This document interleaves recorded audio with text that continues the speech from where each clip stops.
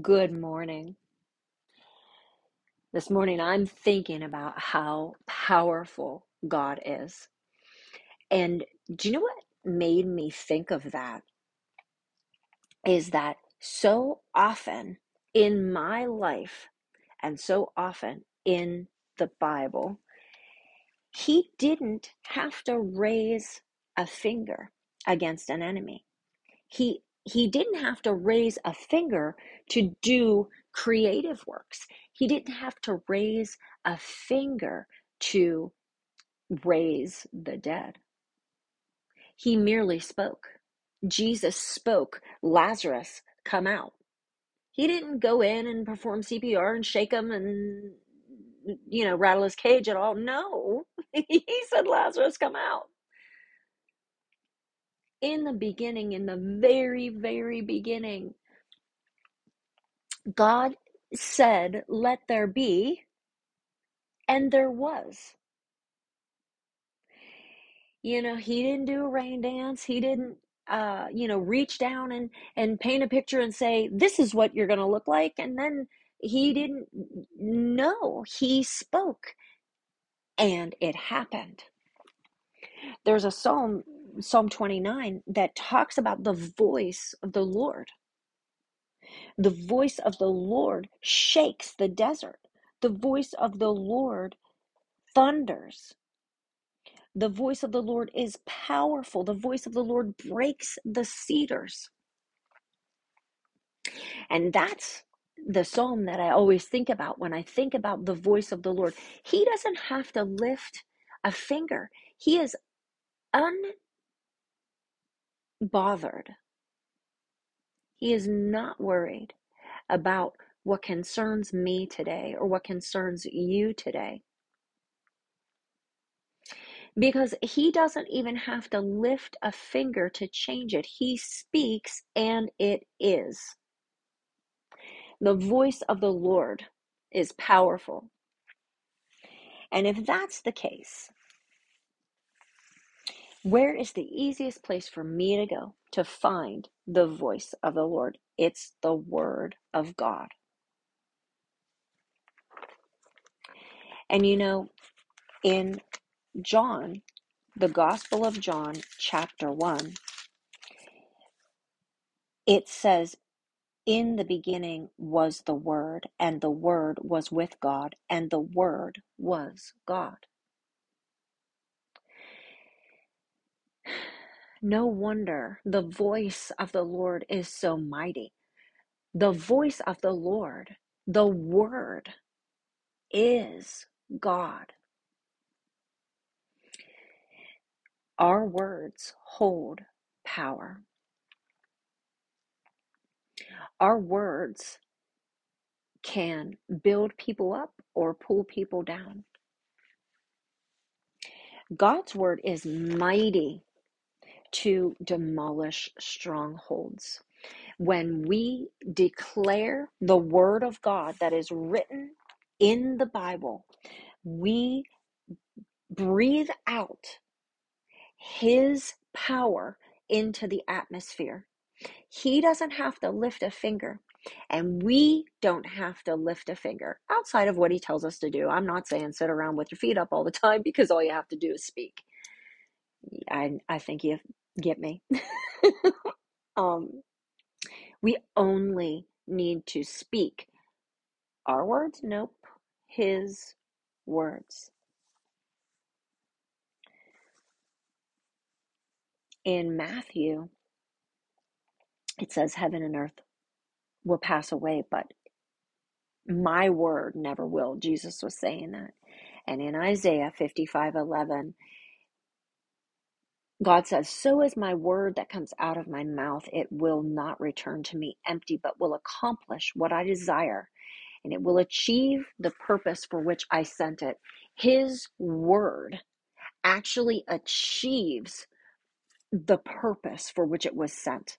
His word actually does the work. Just like in the beginning, God said, let there be light, and there was.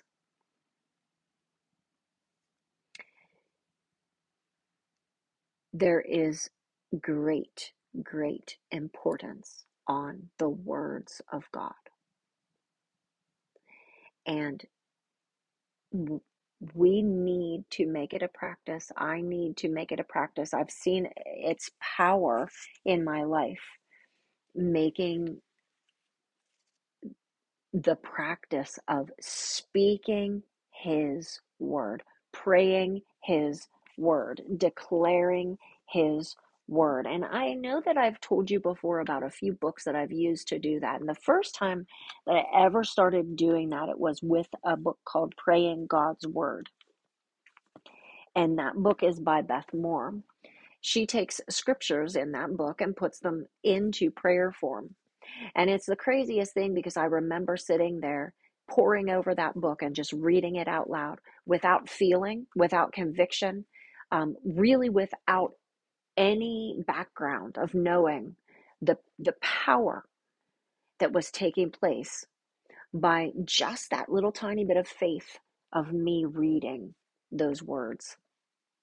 In fact, I felt a little bit of condemnation rising up because I wasn't developing a prayer of my own. I was actually reading someone else's prayer.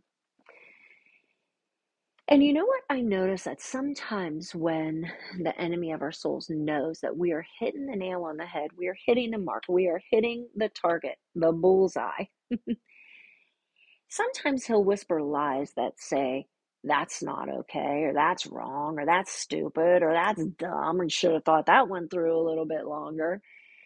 Um, And when we push through and look back to see God's faithfulness to meet us where we were, we're blown away. So don't be discouraged.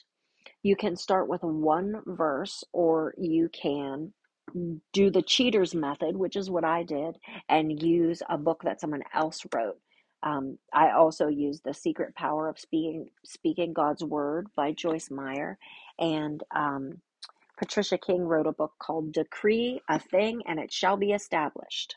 The book's called Decree by Patricia King, third edition.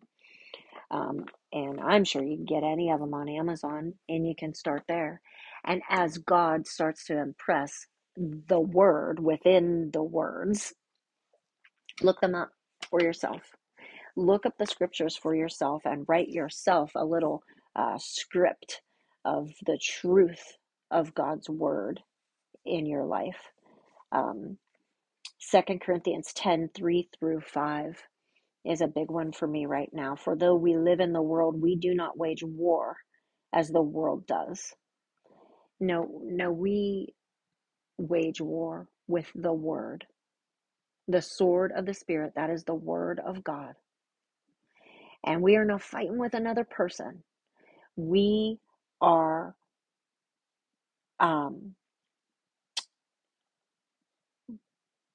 using divine power to demolish strongholds. We demolish arguments and every pretension that sets itself up against the knowledge of God. And we take captive every thought to make it obedient to Christ. We use the word of God as a weapon to fight our battles for us. We use the word of God to praise. We use the word of God to worship. We use the word of God to declare and proclaim something that is not. And his word says it is. The creative word of God. So this week, this day, as you go into this week, would you remember the word of God, and would you speak his word into the atmosphere wherever you go? Do not remain silent. His word is truth. And his word has the power to demolish strongholds in your life and in the lives of those around you. It's going to be a great day.